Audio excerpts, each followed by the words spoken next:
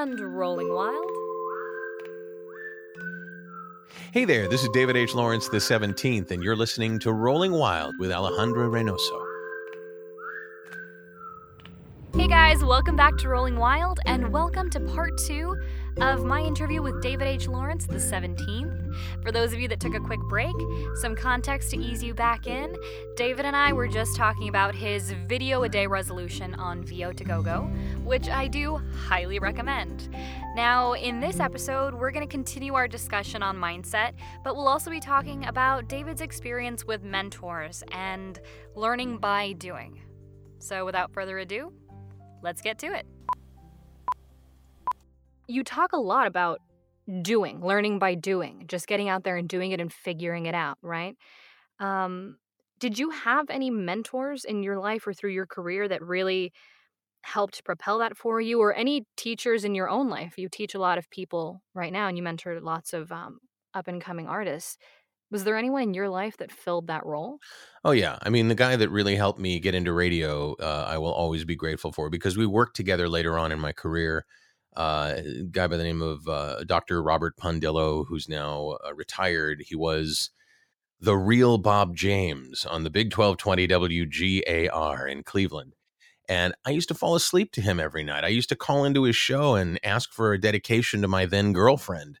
And he's the one that was kind to me, as opposed to throwing my letter away and sending me an autographed picture. He actually responded to my questions, and he helped me a great deal. We ended up working together for a company that did morning show prep, all the morning shows that are wacky, nutty, zoo-like morning shows. Mm-hmm. They all rely on comedy services for a lot of their bits. And we had one that was the most popular and the most expensive, and I ended up working with him on that later on. And he was just a huge mentor and continues to be today. And I think that I can learn from just about anybody. Certainly there are people that have a lot of experience that I want to hear what they have to say. I want to hear if they're able to share it in a way that that makes sense to me, that lets me say, oh, okay, here's how I can apply that. But I also find that almost everybody I come in contact with has at least one golden nugget in their pocket, or has dropped it on the floor, or somebody is going to share something that is that quarter twist of the screw in the factory that makes the machine run better. And I've learned over time that you never know where that's going to be coming from. We met face to face at an event at the Union Hall that for the most part was not all that useful to me. But there were things there, here and there, that were game changers. And it was like, oh, that's exactly what I was looking for there. Or that's interesting. Yeah, I don't want to do that way. So you never know what the end benefit is going to be from engaging in a conversation with somebody, whether they're a mentor or a student or a client or a peer or a production partner, like a director or a casting person. Around us are unlimited availabilities for learning and for growing. I completely agree with you. I've mentioned this on the show before, but my policy in life, and what I try to keep always at the forefront, is to always remain grateful and humble, because that'll get you everywhere. Because it's that mentality of there's always something there, and if you are humble and you are open to learning more, even if you think you've already learned something, maybe you'll learn something new about it. Yeah, and if you can maintain that once you begin to get a bit of success, right? Not falsely, not like false modesty, but just like being friendly and nice and helpful and cooperative and not a diva. When I worked on Heroes, I watched this woman change before our very eyes within 4 hours. She auditioned for a guest star role on one of the episodes. She got it, and then proceeded to turn into a monster. At one point, she yelled at a production assistant, "I said room temperature, not cold, room temperature." And, she was kindly asked to leave. Nobody needs that. And most of the people that you work with in this business are really nice, and Yeah. they didn't get where they are by being jerks. Some people did and continue to be, and you better be really good for a production team to put up with that crap. Mm-hmm. But when you start to have success and you're really nice and it's genuine, you're not being fake about it, but you really are being nice and helpful, and everybody's pulling the rope in the same direction, and let's all save the orphanage. Let's put on a play. That kind of thing is really productive. It's like gold. It's like the currency that you want as you're working, is you want to know that you can rely on the people that you're working with not to be that way. So having the rule set change doesn't mean you have to change as a person as to how you deal with other people. Yeah, completely agree. I think change is going to be a reality of it. The rule set will constantly change, but your morals within that and your personality shouldn't. That should be something that stays consistent. Um, Yep. it's gotten very serious and very awesome. I do want to bring it back to a couple fun questions for you. You've worked on a ton of different projects. I'd like to know what your absolute favorite project, or maybe just one of your favorites, because I know it's like choosing your favorite child. What has one of your favorite projects to work on been? I mean, without a doubt, Heroes was a career changer for me. It was actually the very first paid booking I ever got. I mean, Well, if what you an want to be introduction. technical, yeah. If you want to be technical about it, I was on earlier that year. I was on a show called Frank TV, which was a sketch show on, I want to say TBS. Okay. Um, and I was mostly cut out of the sketch that I was in, so I really don't count that. I think somebody put it up on IMDb, and it's just okay, it's there. But Heroes was supposed to be a one and done. It was supposed to be in that season, the Heroes Villains season.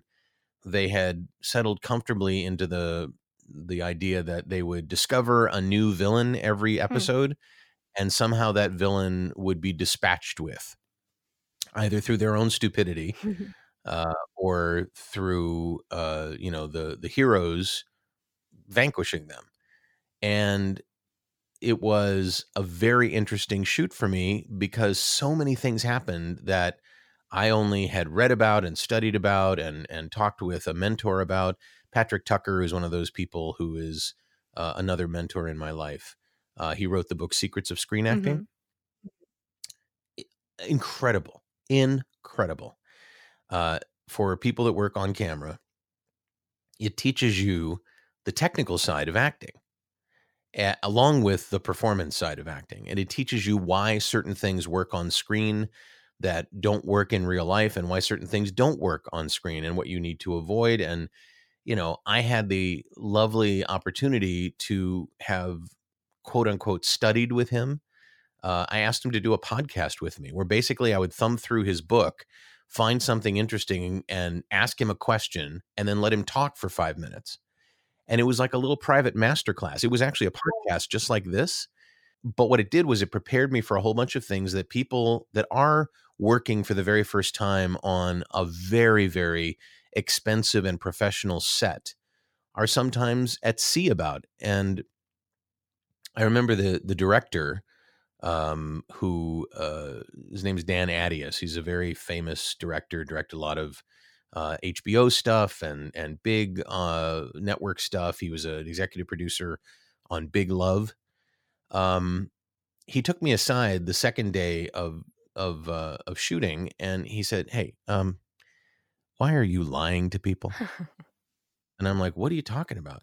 Well, Hayden Panettiere was who I was doing most of my Hmm. work with. Hayden says, "This, you told her this is your first booking? Come on, man. This we know that's not true. That you're doing thing. I see you stepping off your mark. I see you asking the right questions of the right members of the crew in the right way.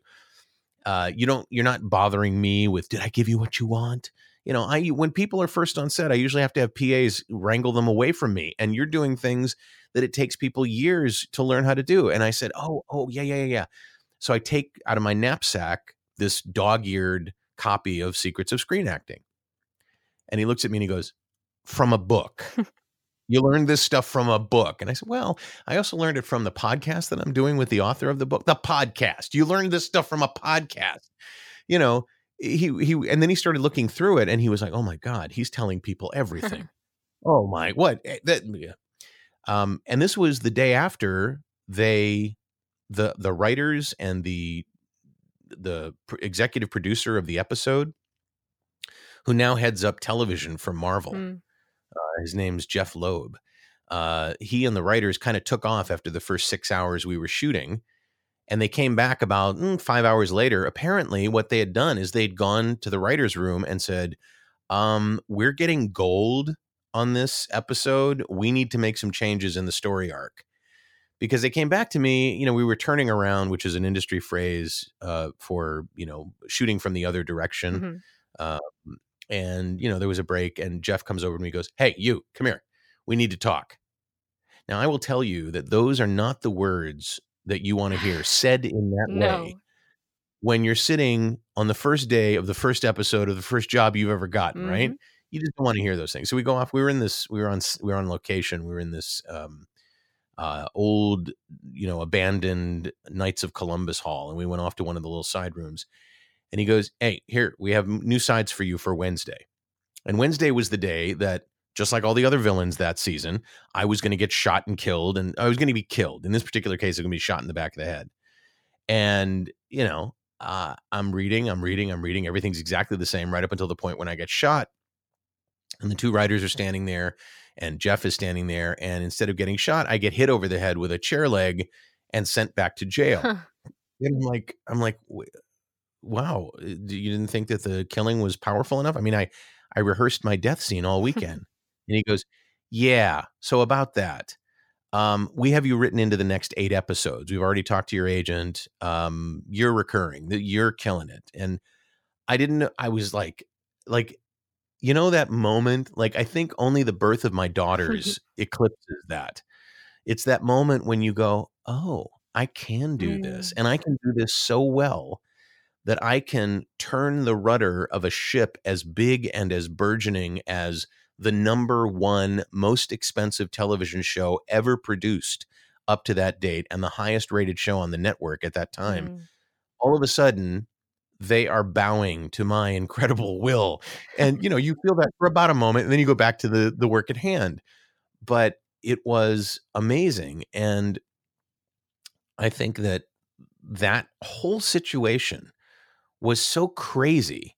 It has to rank as #1 in terms of, because it wasn't hard work at all. It really wasn't. It was so well written and it was such a great character. He was like a cuddly maniac. You know, it was such a wonderful thing to happen, and to happen first. Yeah. You know, it kind of set the stage for a lot that followed.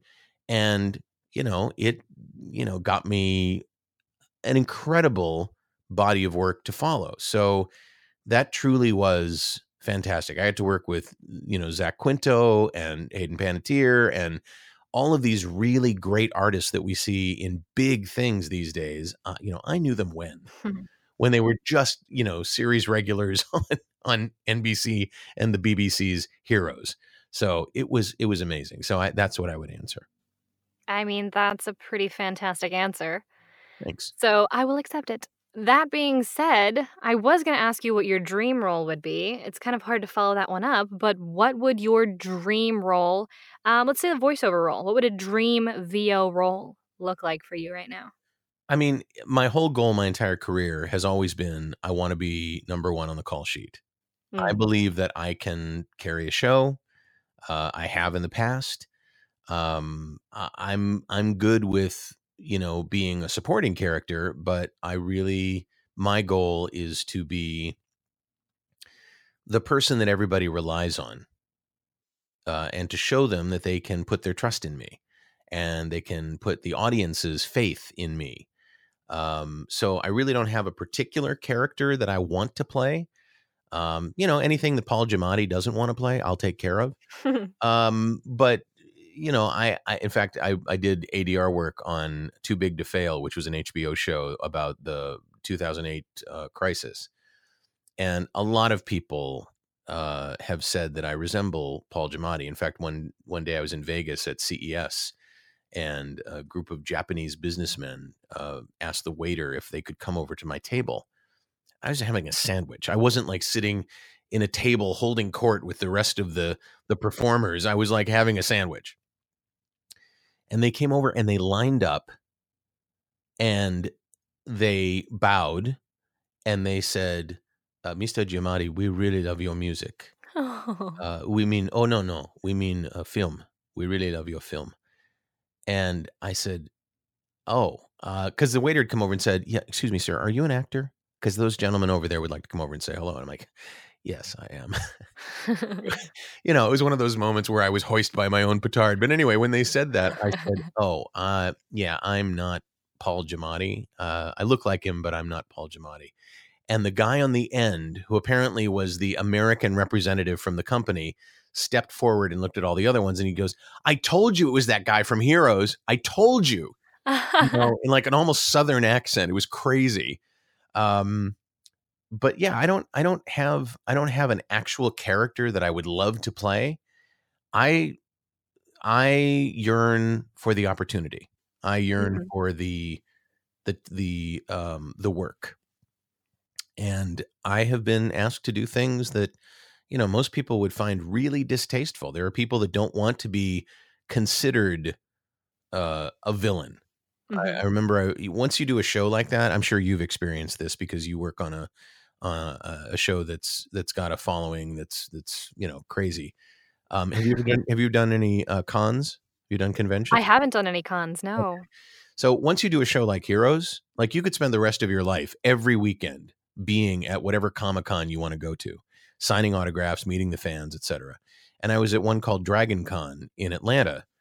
And a guy comes up to me and he says, yeah, I'd like to buy an autographed picture. Make it out to Joy.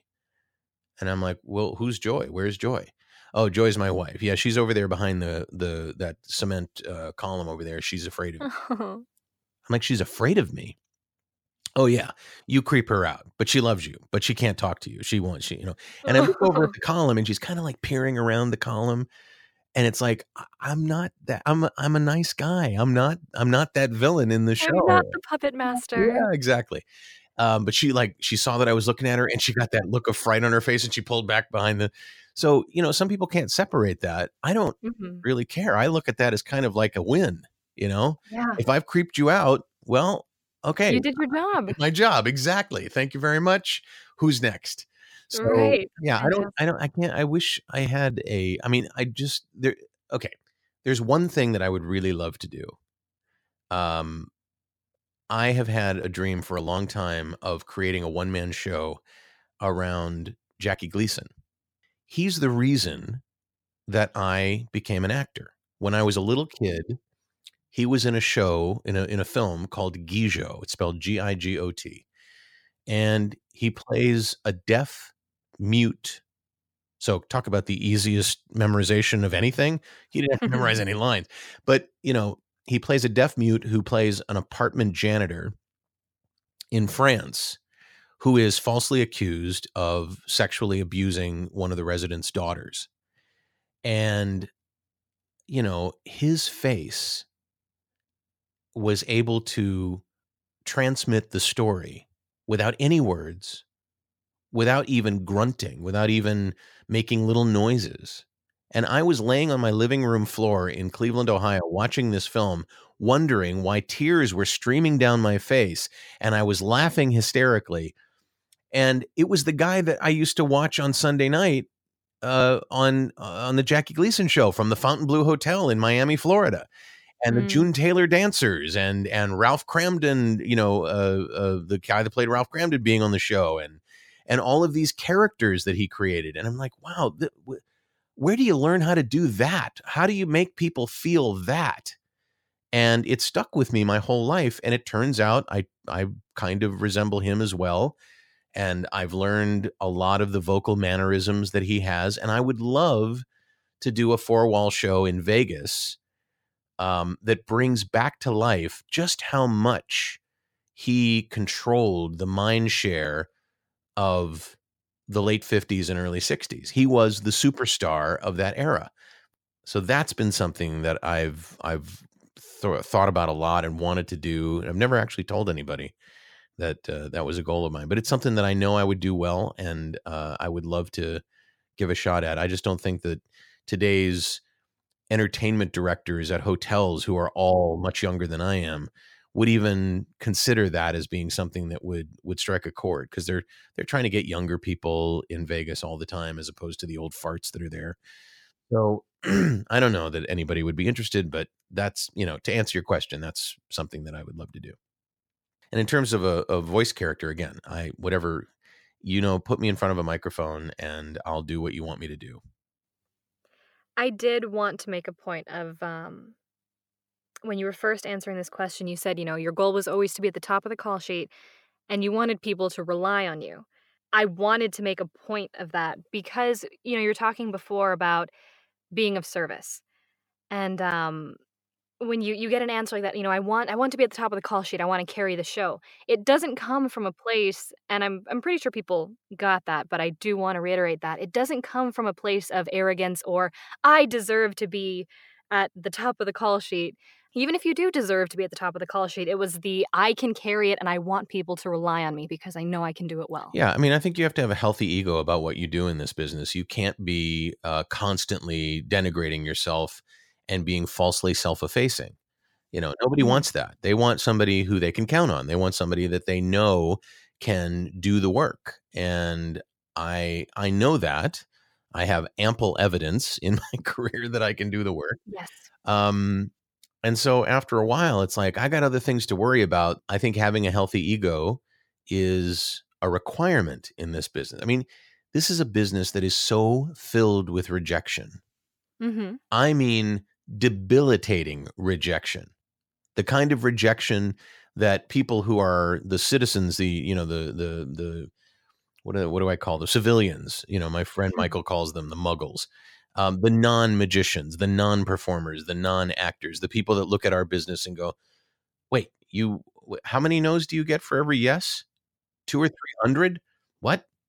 Even when you're successful, how many times have we, heard the story of how Harrison Ford was supposed to be a certain character and turned it down and it became really huge, and, or, auditioned for it and didn't get it. We never hear those stories, right? But Mhm. you have all these people who they get rejected a lot. Everybody in our business gets rejected a lot. So, when you know that that's what you're signing up for, and you have to be at peace with that it's okay, they wanted something else, that's fine. If you're just that sort of traveling salesman that brings your little suitcase of acting skills with you, and you open it up and it's got legs on it, and you set it up and you take your little stuff out and you do your work, and oh, did you need something? Okay, let me see what I can help you with. That's really the approach to take. And it's not, you're absolutely right. I'm not bragging. I hope I don't come off as I was bragging. It was one of those things where it's like, this is what I want. And if Yeah. you can't articulate what you want, that's like a big battle in and of itself. Mhm. So, Yeah. No, and I think it's really important for anyone looking to get into this industry or even when you're starting out, it's so important to be aware that it is a business where more often than not you will get that no. But it doesn't at all reflect on your artistry or you as a person. It's definitely not, if you're getting evidence on certain things and you're not listening, the definition of insanity is just doing the same thing over and over again and expecting a different result. mhm. So to a point, you kind of suspend that for a bit as an actor. But, I think the longer I go in this and the more you audition, you really start to focus more on, I'm going to take this one audition at a time. I'm going to focus on this character, this story, and enjoy it because for that brief moment, I'm doing what I love doing. I'm telling a story, I'm being a character. Sure. And if I'm too busy focusing on, I need to get this job now, I'm desperate to get this job, what does the casting director want? Yep. Right, the character is dead. So I think the more you go, the more you build up that callus, and it's less about, did I get it, did I not get it, and more about, on to the next audition. And if that one comes back, great, let's do the job. But the work is 98% audition and finding work. And then when you get in there, being ready. Yeah, I mean, your rules are going to change as well when you book something, because the first time you book something, it's like, oh, wait a minute, you said yes. I wasn't expecting that. But also, you touched on something that is kind of a cornerstone in what I teach, and that is my definition of success is doing more of what works and less of what doesn't. If you can concentrate on that, as opposed to hammering away at stuff that you're pretty sure should be working, but somehow you're not executing it well.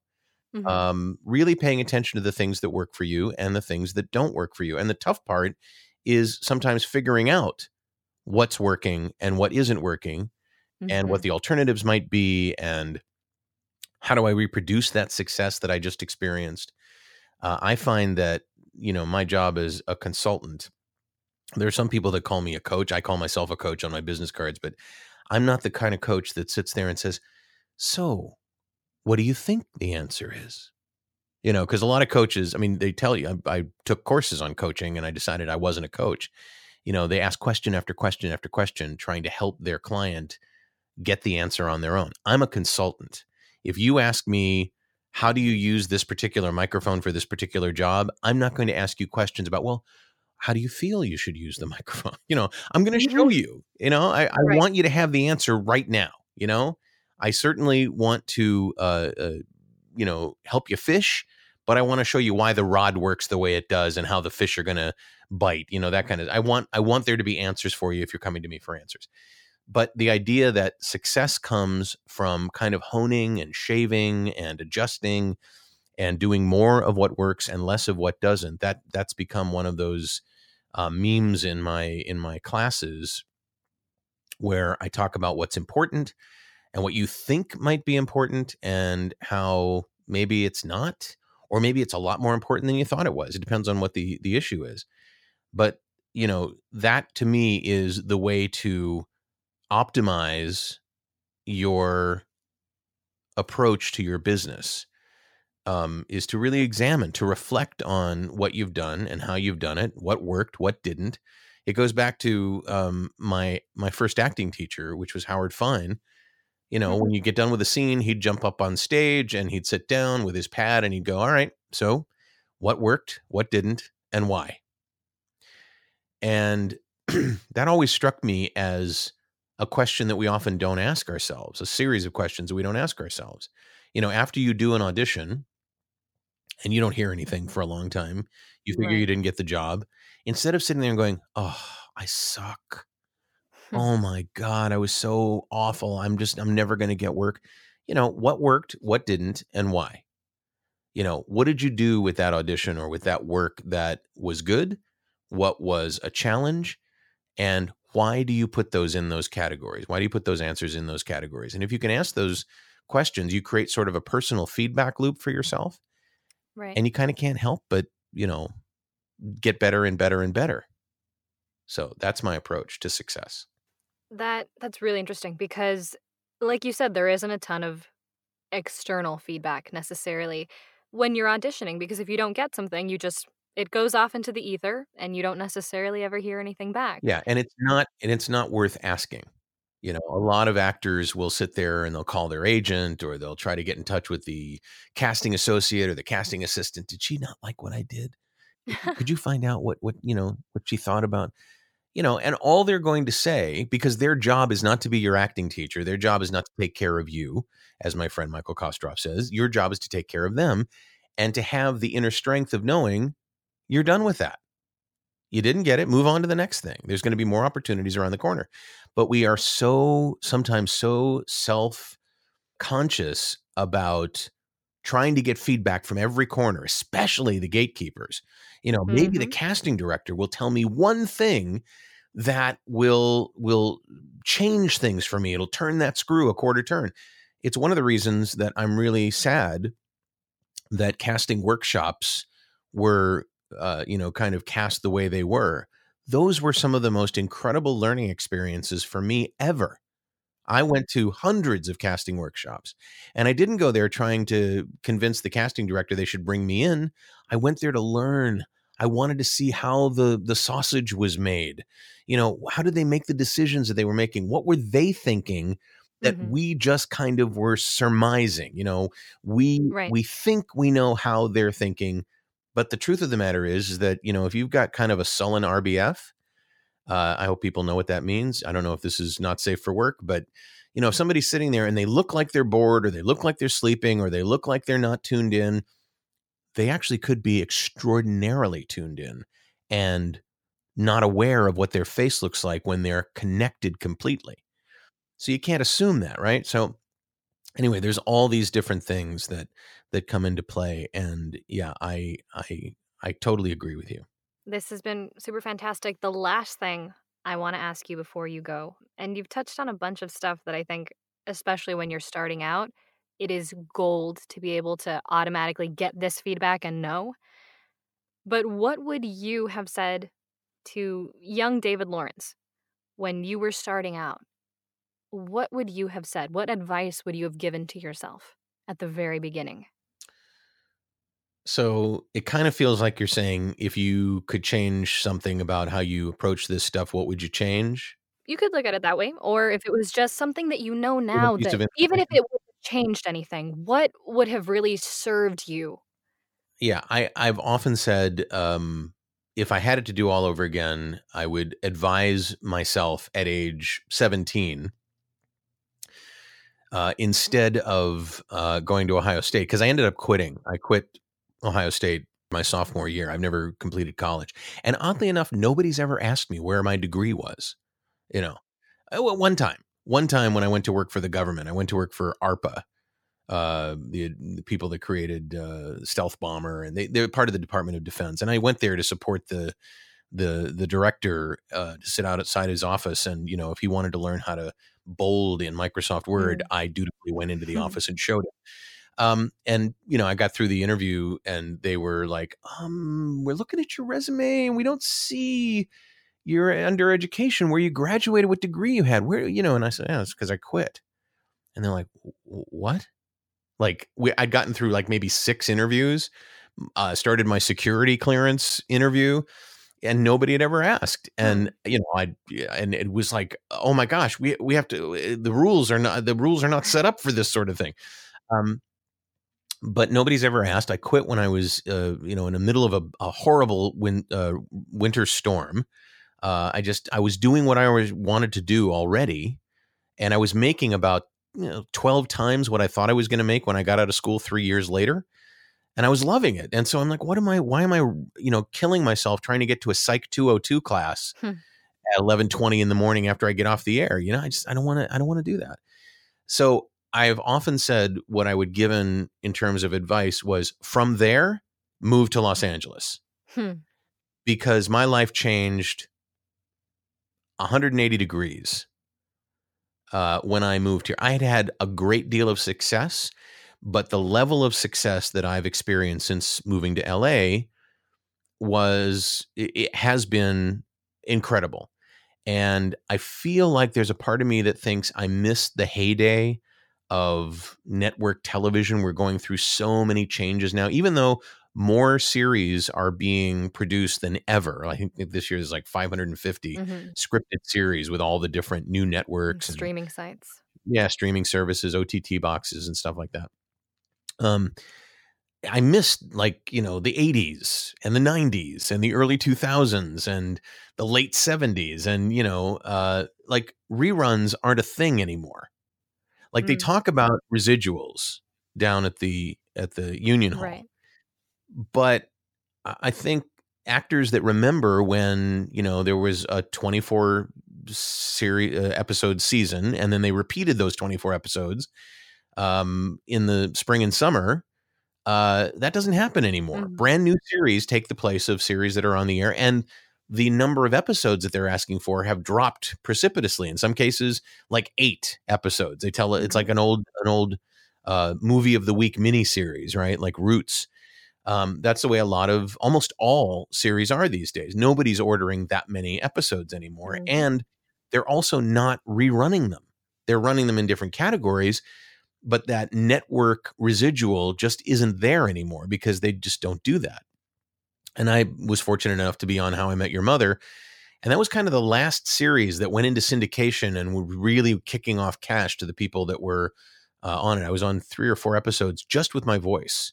They brought me in to do radio sports play-by-play announcers. I always tell people, one day I made $450 per second doing what I was doing because my line in the show was a sportscaster who was calling the Minnesota Vikings game, and my line was touchdown Vikings. That was it. And I got paid exactly the same as everybody else who was a day player. I got the same residuals. I got literally, it was. Do you know what audition for work is? When you go in and you audition, and whoever gets it works right then and there, and they tell everybody else to go home. It's one of the most demoralizing things ever. Like we're all sitting in the waiting room. We're going in one at a time. We're all having a wonderful time. And then, the casting associate comes out and says, okay, David, you got it. You hang out. The rest of you, thank you so much. All that camaraderie just evaporates as they stare at you leaving the room. All these big talents, mostly joking, but still it's disappointing. You drive, you spend your morning and you don't get it. And then this guy gets it. Right. So anyway, that happened a number of times, but the idea that you get residuals, it was really, really a big deal in the heyday of network television, which was the 70s, the 80s, the 90s, and the early 2000s. And just as a little side story, we owe all that to Fess Parker. He told NBC, I'm not going to be Daniel Boone anymore unless you give me some of the money that you're making with the reruns every summer, because you're using my image and my work and you're making all kinds of money and I'm not. And so if you want me to continue to be the most popular kid show on television, you're going to start sharing residuals. And that started the whole thing with SAG and AFTRA back in the day. And we have him to thank for it, not just that winery up in Santa Barbara.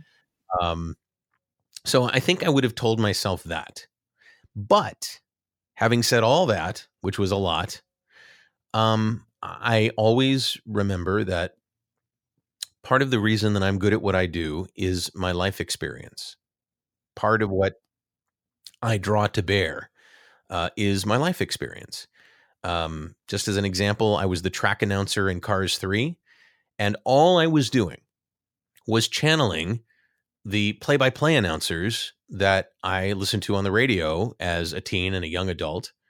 One in particular in Cleveland, Joe Tate, who was amazing. And I've just had that sportscaster thing going for a long time, and it just worked. And same thing with Touchdown Vikings, and same thing with the promo announcer, the not actual promos, but in movies like Unstoppable. They brought me in to do lines like live, local, late breaking, eyewitness news. And I'm convinced that the reason I got that job was that I pronounced the word news with a Y in it. So it was news, not news. I've just had that character inside me forever. And I wonder if I would have some of those characters if I didn't have the life experience that I actually had.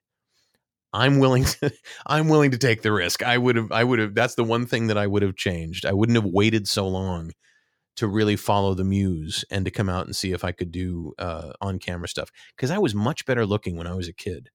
Oh my God. I was hot. I was. Trust me on this. Anyway, that's the one thing that I would tell myself, I think. Thank you so much for sharing your experience and your time, David. It's been really fantastic, and I really appreciate you coming on and sharing you with our Rolling Wild listeners. This is great, and you're killing it. This is great. This is just awesome. Thank you so much. I really, really appreciate that.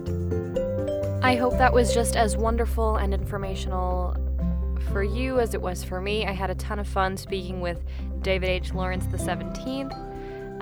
It was definitely a great little masterclass on mindset and being successful playing the mental game in this industry. So I hope you will take from this whatever is useful to you. And I'm excited to keep bringing you awesome interviews with great professionals like David on the show. I've been getting tons of great feedback from you guys, and I can't tell you how much I appreciate it. So I'm going to work hard to keep bringing you awesome content that is helpful and interesting to you. And I think we'll call that episode 105. It's a Mindset Thing with David H. Lawrence, the 17th, part 2.